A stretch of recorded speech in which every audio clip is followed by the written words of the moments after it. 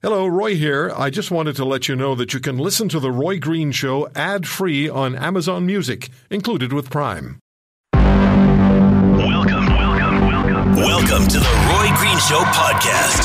Hi, everybody. Welcome to The Roy Green Show podcast. Mercedes Stephenson from Global News on the United States calling on Canada to pay our fair share in keeping up NATO. Redmond Shannon joined us from London on Prince Andrew giving up his royal duties.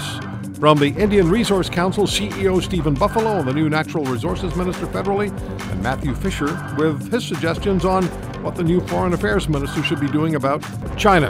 And Jane Gerster, Global News online reporter on the 30th anniversary of the mass murder of women at a Montreal university. How much safer are women in Canada 30 years later? Mercedes Stephenson is the Global News Ottawa Bureau Chief and host of the network flagship public affairs program, The West Block. And she joins us on The Roy Green Show. Mercedes, thanks for the time. So the United States, this is being officially critical of Canada re our NATO commitment.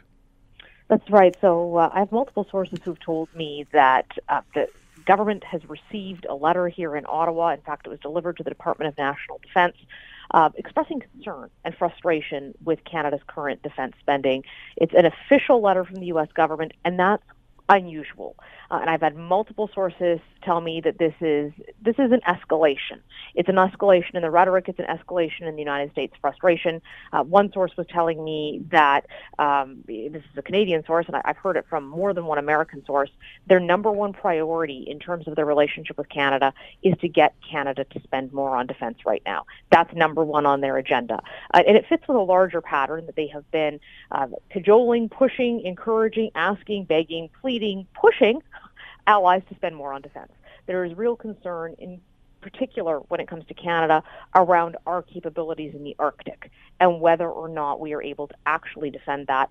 I was in a media roundtable with Robert O'Brien, who is the President's National Security Advisor, yesterday, and I asked him about NATO spending, and he said they are deeply concerned about Canada's Arctic, that they believe it's going to be the next, essentially, front where people are trying to claim territory, that the Russian and the Chinese are active up there, but Canada is not nearly active enough. So that is one place the U.S. would certainly like to see defense spending increase. They have asked over and over again, and it's not just this administration, by the way. President Obama, when he was here in the House of Commons, said that NATO needs more Canada.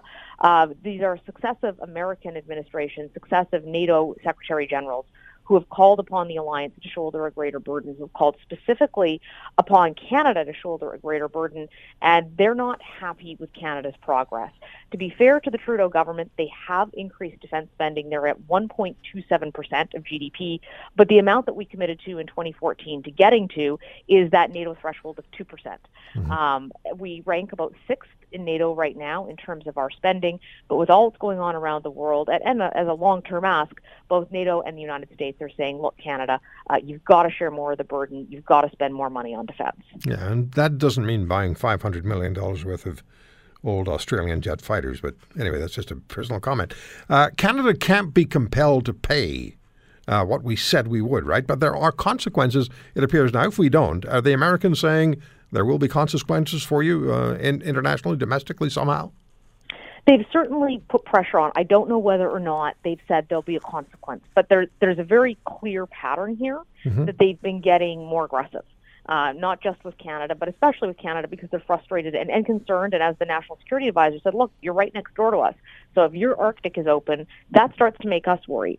And that's sort of interesting in the long-term look at defense, Roy, because that's where NORAD came from. The North American Aerospace Defense Command came about during the Cold War when the Canadian government got really nervous about how the Americans were eyeing our airspace, saying, I don't know, can you defend it? Maybe we need to defend it for you. So the idea was you get a command with the Americans where you have equal amounts of command and control, but you don't have to put in as much money, and that starts to ease their mind about our capabilities. In terms of sovereignty, that's a major issue for Canada. What the Canadian government does not want is the Americans sailing around in the Arctic, the Chinese, the Russians doing that, and us losing control. And this is the Americans very bluntly saying, if you want to keep control of the Arctic, you better start putting your money where your mouth is. And yesterday, not in a literal sense, but in a figurative sense, the National Security Advisor said, it's great to see that you're building these Arctic patrol ships, but you're not armoring them. Now, he doesn't mean literally put armor on them, but he's saying you need a more substantial military presence that's capable of being a military up in the north. So this sort of all fits, but it's starting to really amplify much more than we've seen it do so before. Sending this letter as an official diplomatic signal, it might sound minor to your listeners because I think it's just a letter, but it's actually a very formal way of expressing your frustration, and it's not at all common. So that tells you they're very serious. You know, Mercedes, I was just thinking about the fact that the French president has, a few weeks ago, declared NATO, quote, brain dead. And he's calling for a European force, or European army. And I'm just wondering whether all of these developments and the fact that in 2018 only 8 of the 29 member states paid the 2% of GDP they were supposed to. When you put all of this together, is the United States saying to Canada, and maybe you just said this, that our focus is now going to be increasingly North America? Play your part, Canada.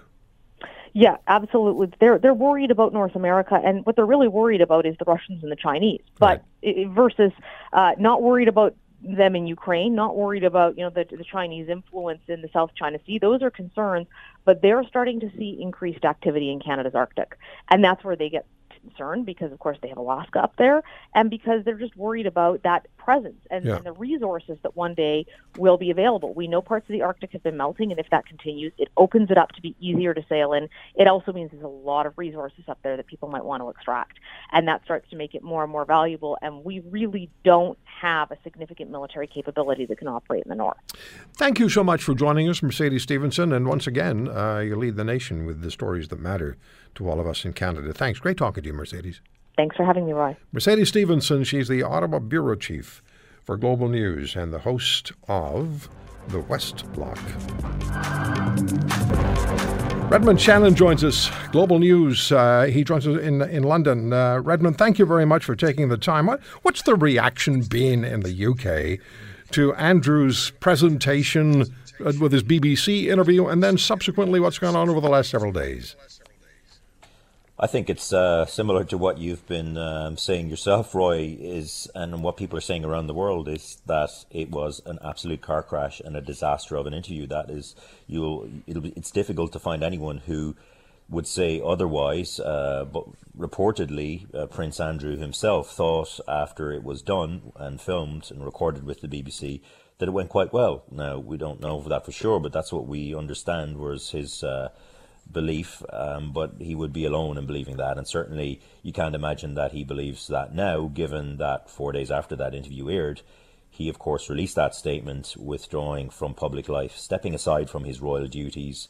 It said with the blessing of the Queen. Now, whether or not it was his idea or in fact whether or not it was the Queen's idea and he had no choice in the matter, well, that is up for debate, but one imagines that the Queen would have been very, very disturbed with the fallout from that interview and the pillorying of her son, Prince Andrew, and probably with the questions that he gave to the answers he gave rather to the questions, particularly his relationship with Jeffrey Epstein and the allegation that Virginia Roberts Jeffrey was forced to have sex with him when she was just 17 years old. People just over here, as they are around the world, just are not buying the answers he gave to those questions. They don't seem to add up. Do we know why he submitted to the interview? There are different theories. One imagines that he would have thought that he could have drawn a line under this. There was a lot being said about it, obviously not as much as there is now. He thought he could give answers that would have satisfied people, but it did, in fact, the exact opposite.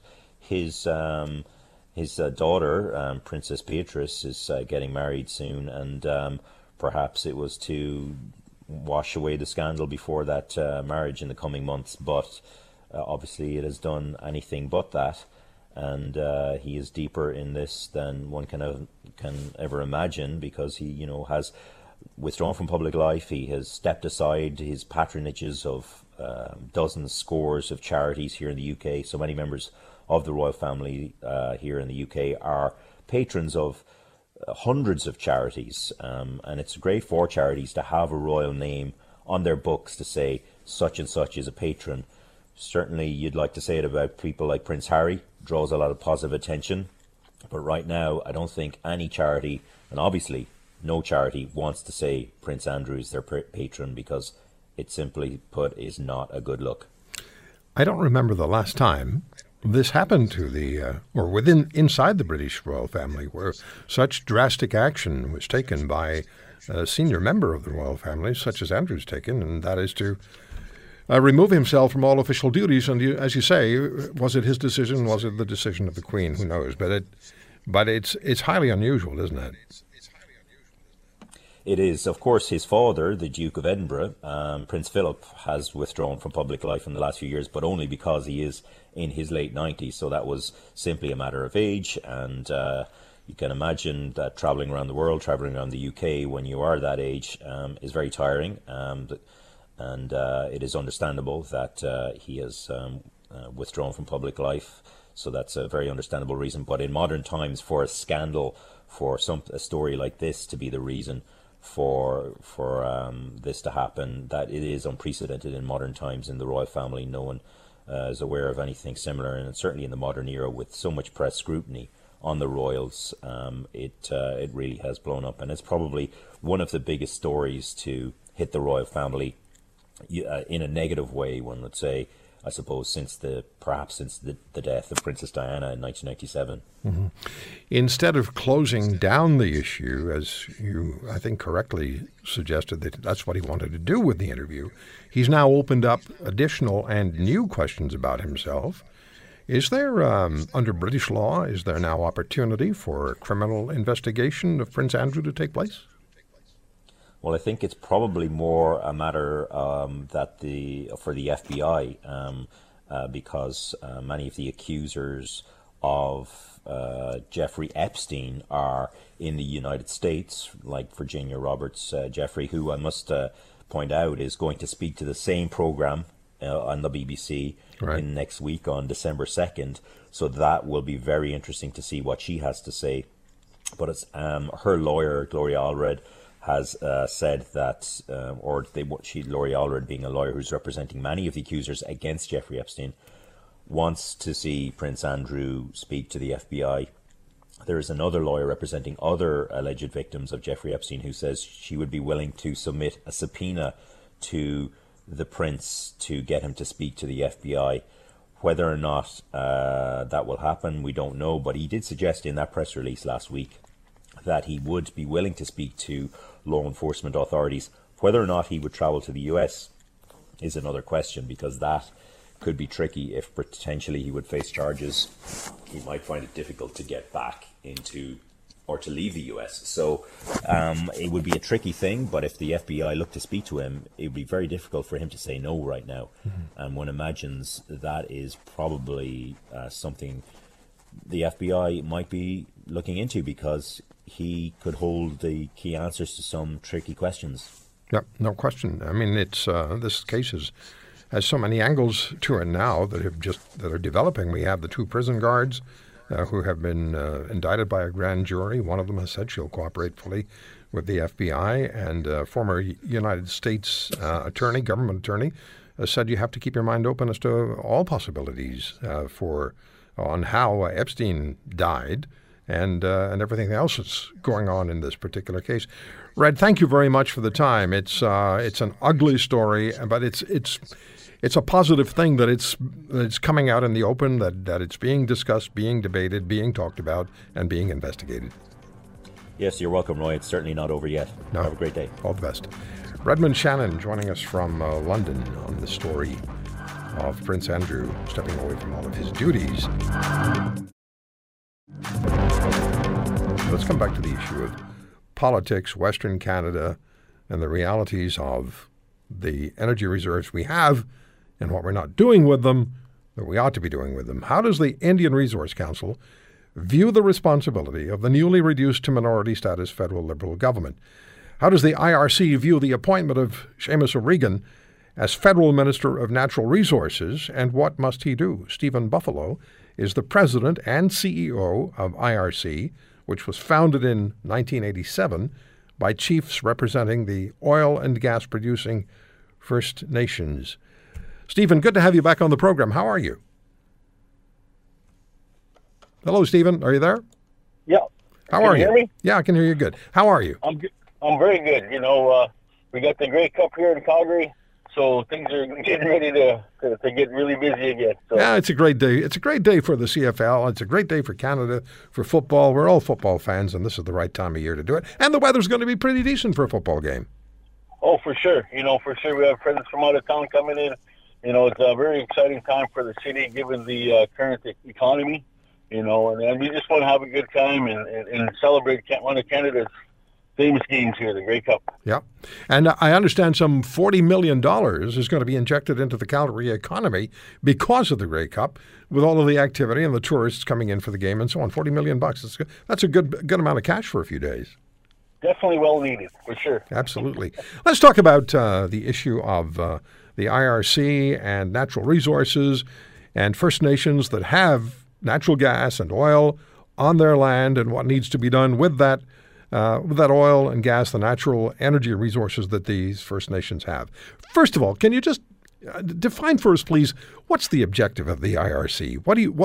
Fundamentally, what do you want to get done? Well, through the IRC, we've been advocating on behalf of First Nations that have oil and gas, and essentially it's spilled over to a number of other things such as pipeline. So when legislation was created recently, like Bill C-69 and C-48, of course, those are very bills that affect our play in oil and gas, and as we've seen, the price of oil went down. What I want to tell the listeners. First Nations that have oil and gas are not oil tycoon communities. They're not.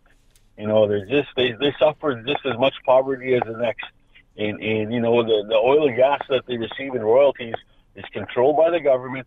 We have to apply for our own money to get that oil and gas revenue back into our communities. So the Ministry of Indian Affairs still has to give us the okay that we can use our money for whatever we might need. So I want to tell the listeners that you don't just get oil money directly right from the company. It's still government controlled, and we have to apply for oil money. It doesn't make sense. But, we still advocate on that part, and we still want to continue to work with government, work with industry to ensure that, we can utilize this resource for our communities. Yeah. So now we have a new reduced in numbers minority Liberal government.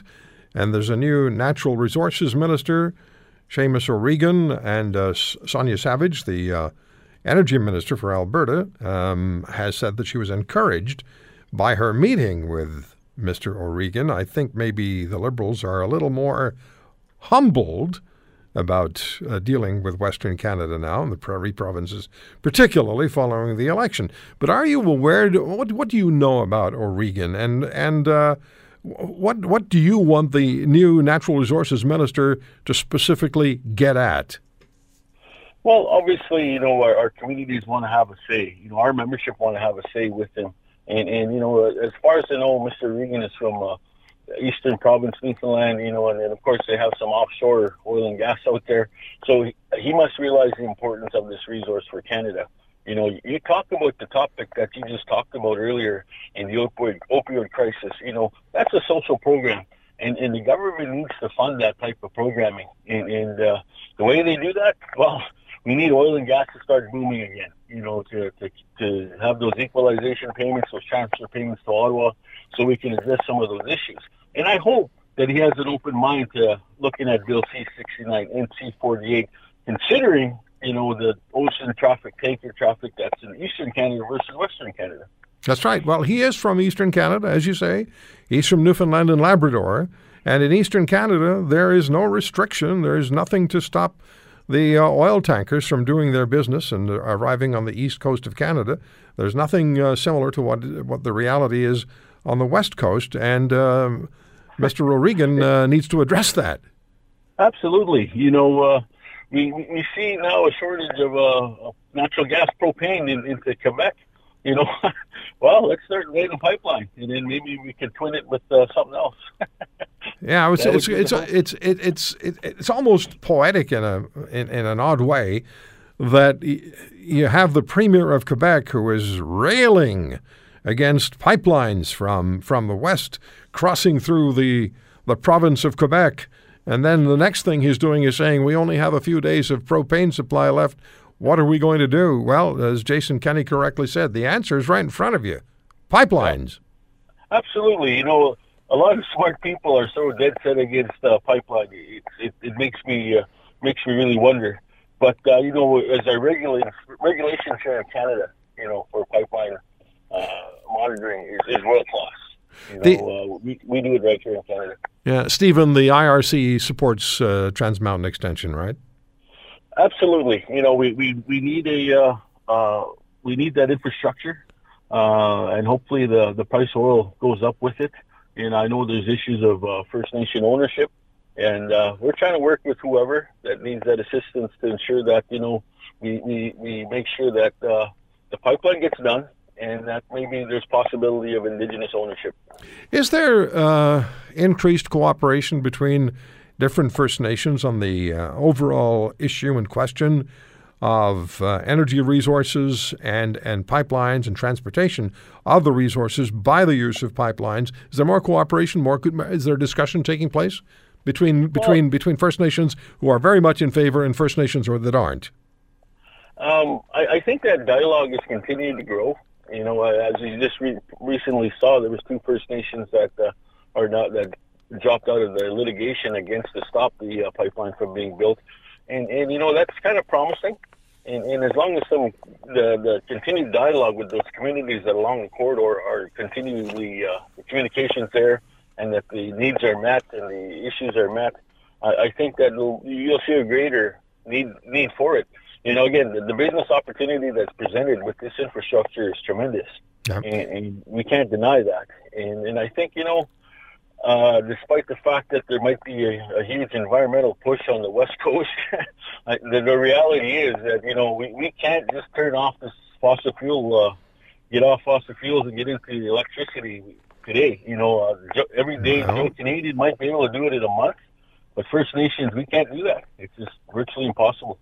The cost is enormous to jump to that. So we need this, you know, and as we go forward, you know, there's been 3 groups that have been identified on ownership, and I'm hoping that they can come together, find some common ground, and more or less unite.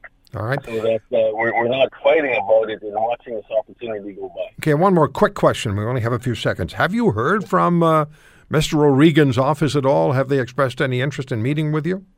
No, not yet, but I'll be definitely reaching out to him, you know, and as well, Minister Savage here in the province, and continue to work with them and create some more dialogue, because it's important that we all communicate. Great talking to you again, Stephen. Thank you for the time. Thanks, Roy. Stephen Buffalo is the president and CEO of the Indian Resource Council, First Nations that have natural gas and oil on their land. Doesn't it drive you just mad? And I've said this before, and it just bears saying again. We put 2 men on the moon 50 years ago. The entire computing capability of Apollo 11 didn't even begin to approach the computing capability and strength of your average smartphone. And yet here we have all smartphones all over the world. Everybody's talking into them. You can't walk 5 feet without bumping into somebody who's distracted by their phone. And we still can't get the things to be reliable for sound. What is that about? What is that about?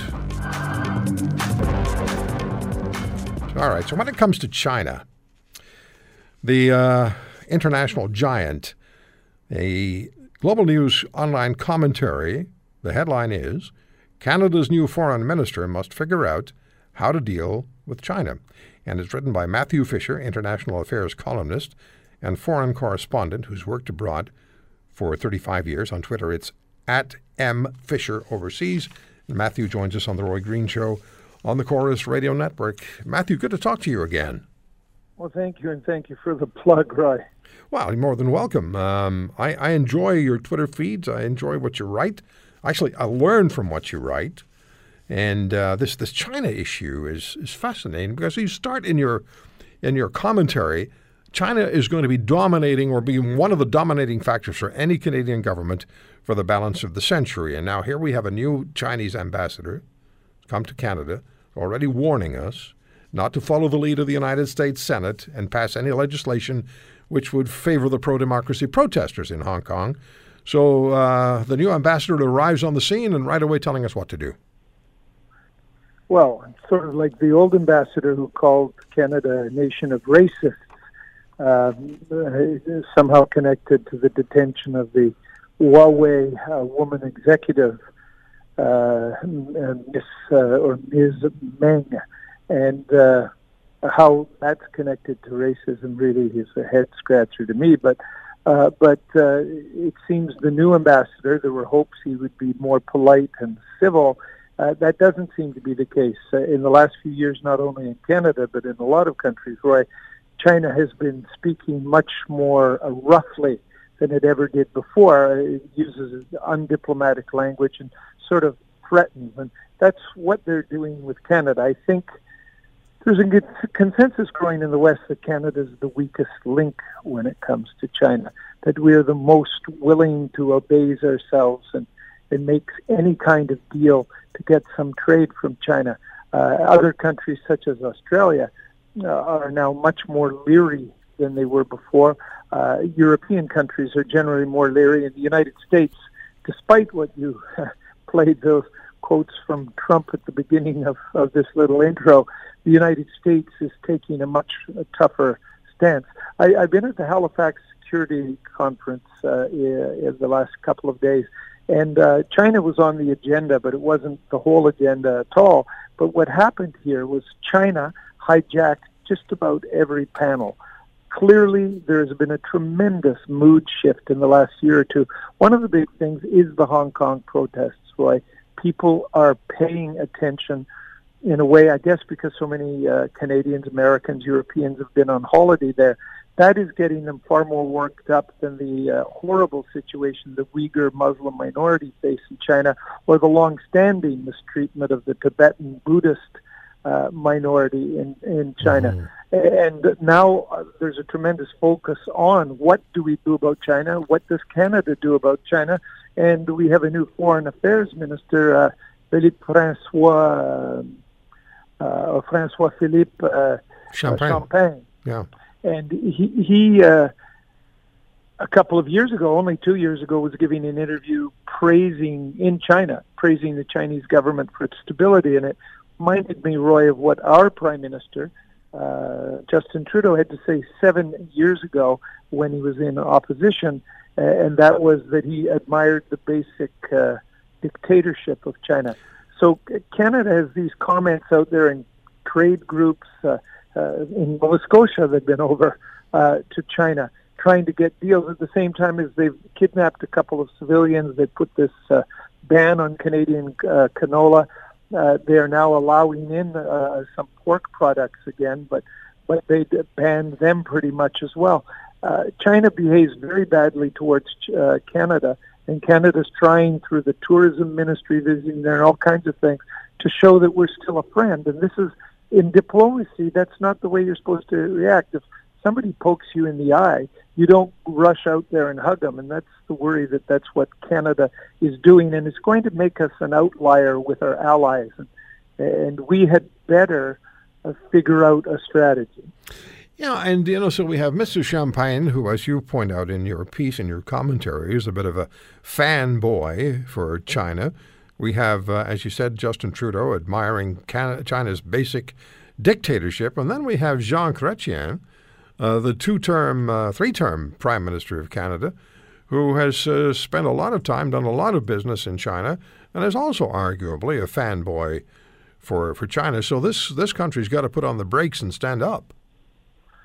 Well, that's exactly what I feel, and I think there's a consensus. This is one of those rare issues, Roy, where I think the Canadian politicians are behind the Canadian public by a long way.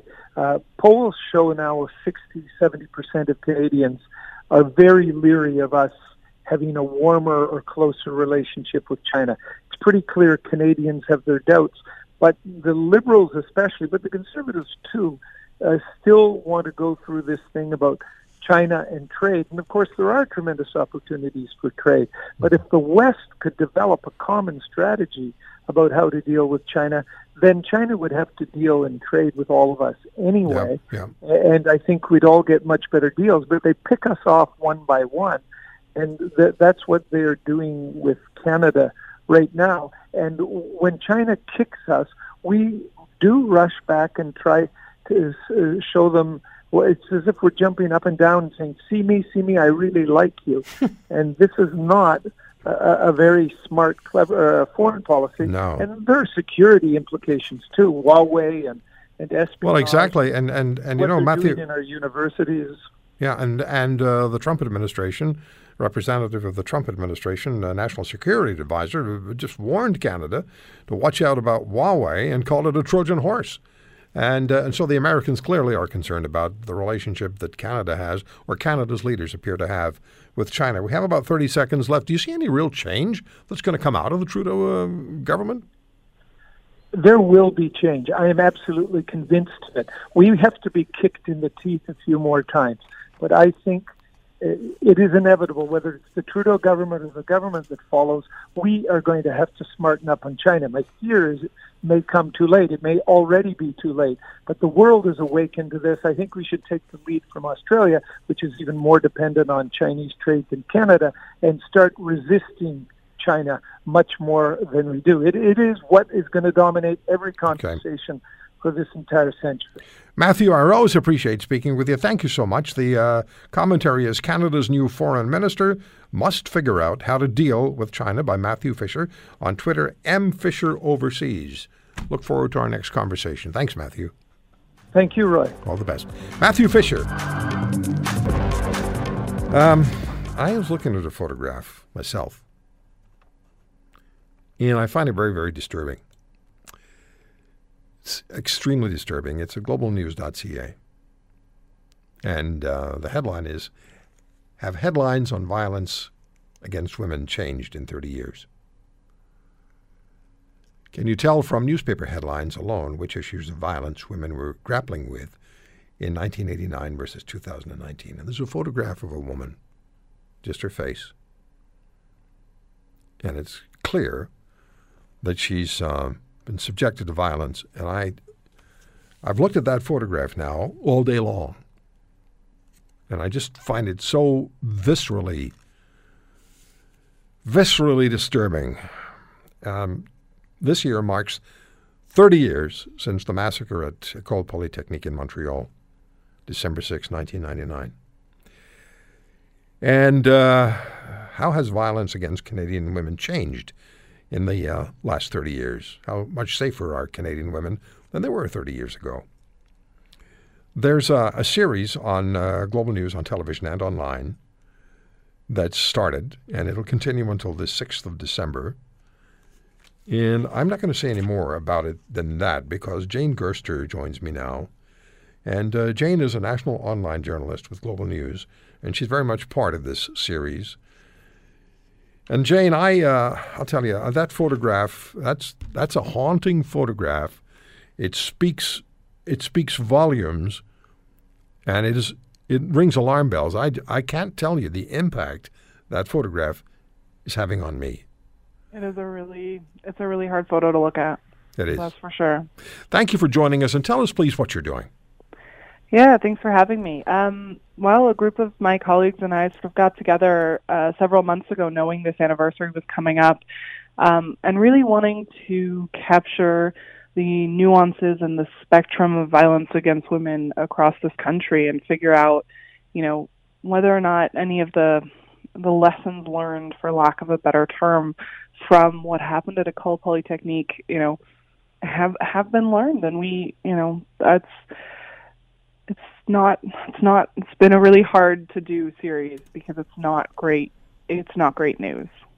No, it isn't. And each day you are revealing one of the women who lost her life that day, 30 years ago, on December the 6th, 1989. And I was looking at the photographs of the women and reading about their lives. And that is also extremely disturbing, as it should be.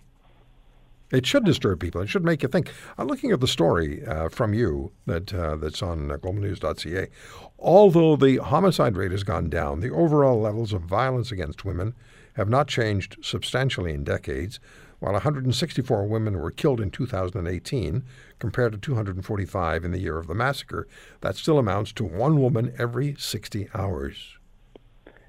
Yeah, unfortunately, we still have a pretty high rate in terms of women who are murdered, and the rest of the statistics are pretty hard to get. I mean, we have one woman every week being killed by a partner, and then we have 1 in 3 women are going to be sexually harassed or experience sexual abuse over the course of their lifetime.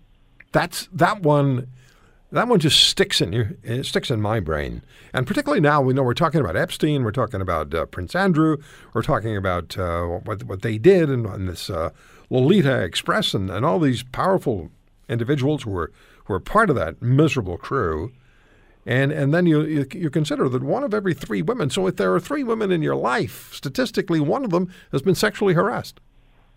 Yep. And I mean, this series was very much born out of. It's all women handling these stories, with the exception of one story that's looking at, the question of rehabilitating abusers. And for all of us, this is something that, someone has experienced, someone that we know has experienced or that we have experienced. And that's really kind of our goal here, is to illustrate that there is a spectrum. This isn't just, about those major cases or about a high-profile murder. It's also about sexual harassment, or someone saying something inappropriate at work, or, what we're teaching our kids about the language around how to refer to women and how to refer to themselves. So it's really, we're trying to get at a lot. It's also been a political football, hasn't it? I mean, of course, there's been calls for a national action plan to deal with violence against women for years now. I mean, the UN wanted every country to have one by 2015. And, the NDP brought forward that. Stephen Harper's government shot that down. Trudeau came in the first time and said, okay, we're going to have a gender-based, we're going to have a federal strategy. And then the UN Special Rapporteur said this isn't good enough. And a big part of that boils down to we need that action plan that actually looks at everything together and figures out how one service is impacting another, and where the underfunding is, and how everything kind of plays together. And in his re-election campaign, Trudeau did promise a national action plan and $30 million for it. But as you're aware, there's so much going on in the news right now, and we just haven't really had any details yet about what and when we might expect from that. Yeah, just reading that sentence, while Trudeau's party promised $30 million for a national action plan, during the most recent election, the pledge came without many details or a timeline. Mm-hmm. So it must have details. It must have a timeline. Yeah. So, I mean, we are all going to take away something. And I'm just thinking of families where there is violence, and women in the families are assaulted, attacked. I really hope that they get something out of this. I'm just shocked by that photograph, Jane. I absolutely am shocked. I looked at it again just now. I wish I hadn't, because I can't get a coherent thought into my brain because it's such a disturbing photograph. No, it is really heartbreaking, and I mean that's sort of the crux of this. Is a lot of this is information that we know, at least tendentially in our brains, but it's very hard to then also actually confront it. And I mean, it's very hard to go from the statistics to those images, because it's easy to tune out statistics here and there, and that's sort of what we want really to get at with this, is to tell you those stories and show you those photos that will stick in your brain, while also pairing them with, the heart-wrenching, details like, of the thousands of women who need to go to women's shelters to escape violence, often with their children. Hundreds are turned away each night, often because there just isn't enough space. Yeah. So remind us, please, what is it viewers are going to see? What are you doing night after night? Just remind us of what's happening. Yeah, absolutely. So we do have those bios from the women, the 14 young women who were killed at École Polytechnique, and there'll be one bio out every day until December 6th. Our official launch is tomorrow, which is the International Day for the Eradication of Violence Against Women. And that starts with a look at the chronic underfunding of women's shelters across this country. And then the series will be looking at, the violence faced by trans and non-binary people. It'll be looking at the violence specific to Indigenous women and girls. It'll be looking at programs that try to rehabilitate men who are abusers. And it'll also be looking at what we're teaching the next generation about violence, about gender-based violence. So there's really a lot that we're going to be covering. And the goal is, to try and get people to think about how all of this, plays together, and how, we do need to come together and really think about how we are tackling this issue as a country and as a society. Yeah, couldn't agree with you more. Thank you so much for joining us. Thanks. Thanks for having me. All the best. Jane Gerster, online journalist for Global News. If you look at that photograph, it is absolutely, it's so disturbing. Thank you for listening to today's podcast. If you want to hear more, subscribe to The Roy Green Show on Apple Podcasts, Google Podcasts, Spotify, Stitcher, or wherever you find your favorites. And if you like what you hear, leave us a review and tell a friend. I'm Roy Green. Have a great weekend.